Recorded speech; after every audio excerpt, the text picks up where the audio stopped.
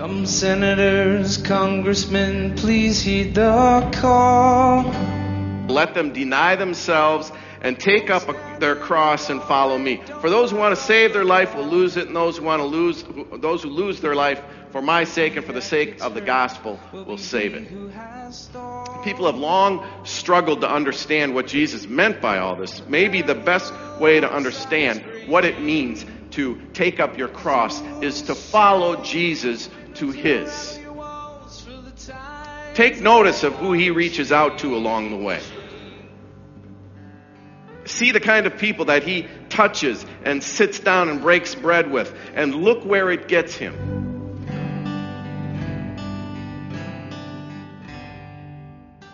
I think we can agree that sometimes you're up and other times you're down. Many years ago, before our girls were even born, I was going to make a quick trip home from Philadelphia to Minnesota to visit family just for a couple of days. I hadn't been home for quite a while, so I was looking forward to it. I left early on a Wednesday morning and got out of the house in record time. I mean, 20 minutes from the time I woke up, I was on the road and on my way. It was a beautiful morning, and the traffic was moving along pretty well for Philadelphia.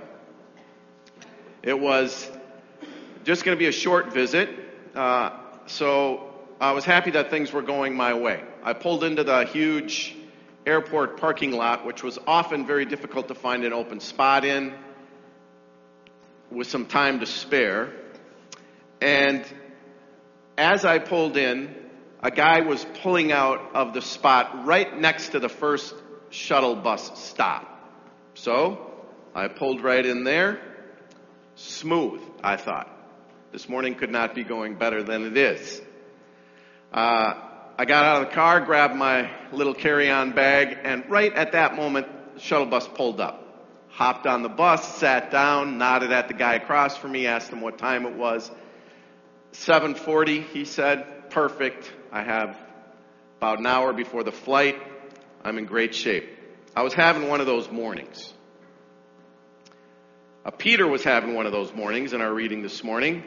Jesus and his disciples had covered a lot of ground by this 8th chapter together. Long, dusty trails of walking around, learning, reaching out.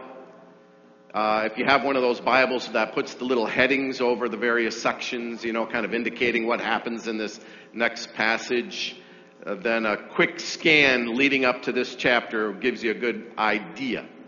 Chapter 1, Jesus heals many people, including a person suffering from leprosy, which made him ritually impure according to the religion.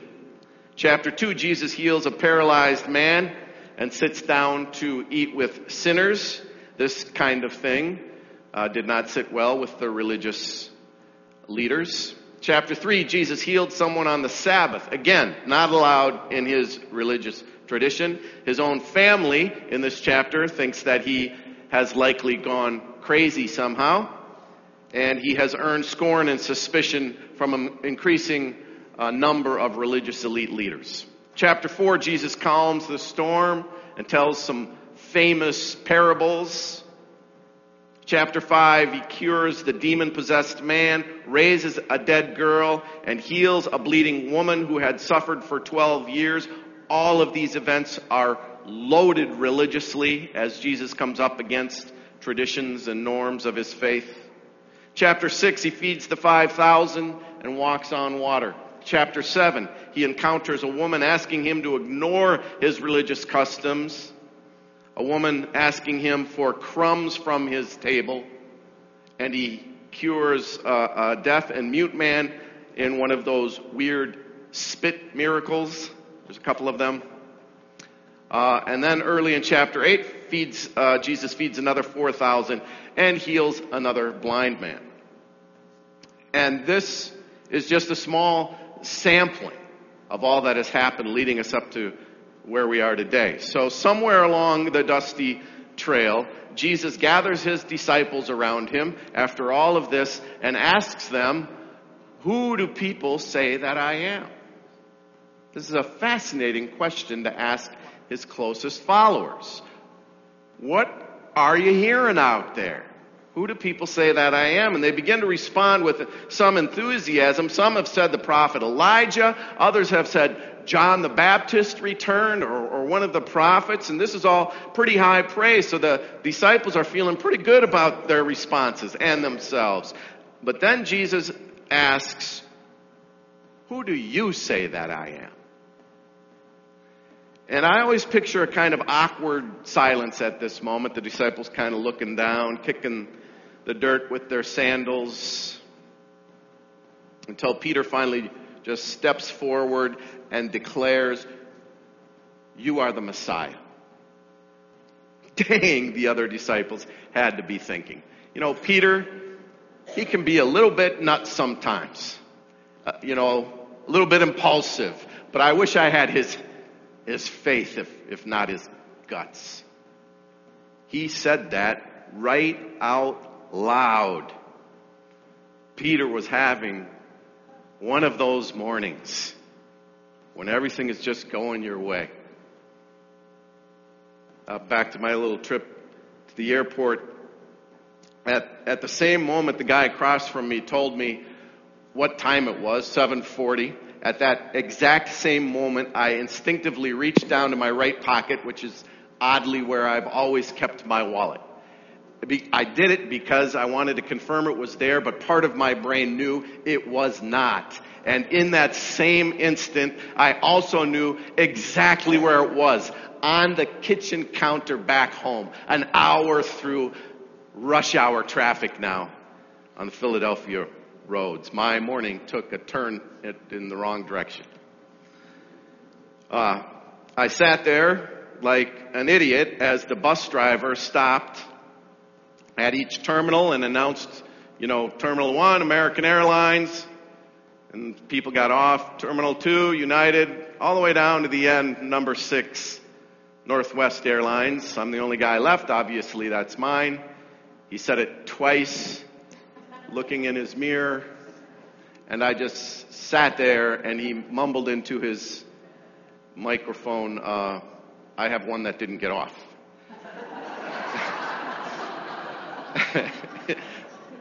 That would be me. And so, because I'm sitting there thinking, there's no way I'm getting on the airplane with no ID. So I'm formulating my plan. Now I got to go all the way back to the car, I got to go back home through rush hour traffic, get the wallet, come back, and hopefully I can make the flight later in the afternoon. And to be honest, the worst part of the whole deal was going to be facing my wife, Lori, who had left on her own trip the day before, and on her way out the door said to me, don't forget your wallet, which obviously caused the whole thing to happen.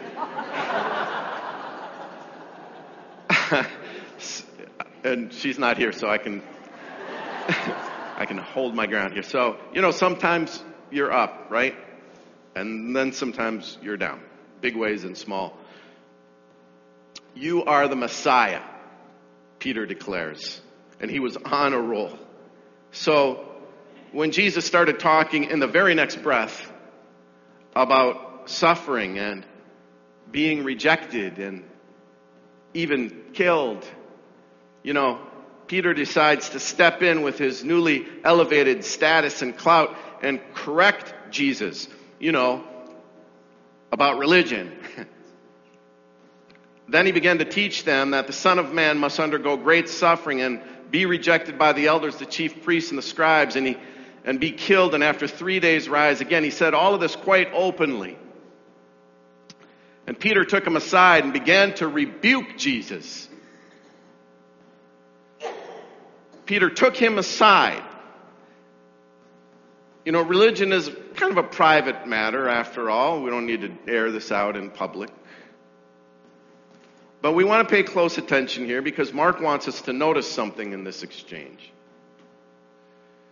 Peter had taken Jesus aside, a little bit away from the other disciples. But look at what Jesus does. Peter wants it to be private. Jesus is going public. But turning and looking at his disciples, so Peter's here, the disciples are over here. Jesus is talking to Peter But he's looking at the disciples. And when Jesus is looking at the disciples, he's looking at us. He's looking at the church, his followers. But turning and looking at his disciples, Jesus rebuked Peter and said, "Get behind me, Satan, for you are setting your mind not on divine things, but on human things." I think it's clear that Jesus wanted all of them to feel the sting of his response. And I think he wants us to feel it too. This is no popularity contest, and I'm not here to make you feel better about yourselves. Jesus, I think, is saying, "I have come to save you from yourselves. And it's going to cost me dearly. It's going to cost me everything. And this journey we're on is far from over. The road you're on is rapidly aging," Dylan's saying. Please get out of the way now if you can't lend your hand. Times they are changing.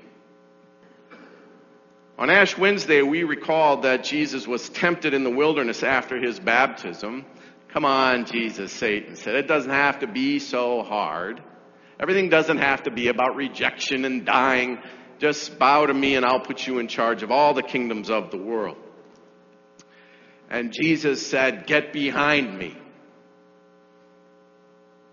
That's how we responded then. And when Peter offered an easier way now in the 8th chapter, Jesus knew right away where this was coming from. "Get behind me, Satan. Get out of the new road if you can't lend a hand." Sometimes you're up, huh? And sometimes you're down. "If any of you want to be my followers," Jesus goes on, "let them deny themselves and take up their cross and follow me. For those who want to save their life will lose it, and those who lose their life for my sake and for the sake of the gospel will save it."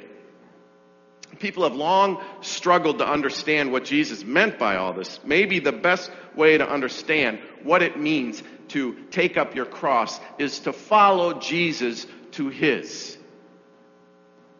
Take notice of who he reaches out to along the way. See the kind of people that he touches and sits down and breaks bread with, and look where it gets him. Who do you say that I am? For one shining moment, Peter got the answer right. But he could not know or realize in the fullness what it would mean for Jesus to be the Messiah. That understanding would not come until Jesus climbed that final hill outside of Jerusalem known as Calvary. To finish my little goofy story about trying to get home, I was back in my car facing the prospect of giving up that awesome parking spot. I mean, that was part of the dilemma to me. Right next to the first shuttle bus. I can't tell you how lucky that was. And start the long trip home to fetch my wallet. And it occurred to me, for some reason, to go into the trunk of my little Toyota Corolla that I was driving at the time. And I dug through a gym bag I had back there with some racquetball rackets in it and random stuff. And in there I found an old expired YMCA membership card, with the corner clipped because it wasn't good anymore. It had a picture of me on it with a baseball cap on. And I thought, this might do it. So I got back on the shuttle bus, totally relieved that it was not the same driver of the guy I took first time. I hustled up to the gate where the plane was nearly finished boarding. The gate agent said, "ID, please," and I slid my expired YMCA ID across to her as if it was something other than just ridiculous.